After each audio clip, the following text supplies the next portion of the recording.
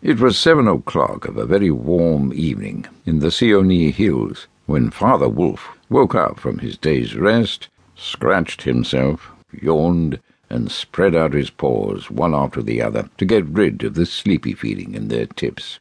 Mother Wolf lay with her big grey nose dropped across her 4 tumbling, squealing cubs, and the moon shone into the mouth of the cave where they all lived. "Ah," said Father Wolf, "it is time to hunt again." He was going to spring downhill when a little shadow with a bushy tail crossed the threshold and whined. "Good luck go with you, O Chief of the Wolves, and good luck and strong white teeth go with noble children that may never forget the hungry in this world." It was the jackal, Tabaki, the dish-licker, and the wolves of India despise Tabaki because he runs about making mischief and telling tales and eating rags and pieces of leather from the village rubbish heaps.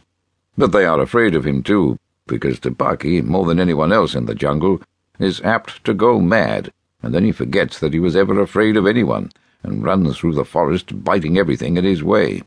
Even the tiger runs and hides when little Tabaki goes mad, for madness is the most disgraceful thing that can overtake a wild creature. We call it hydrophobia, but they call it dewani, the madness, and run.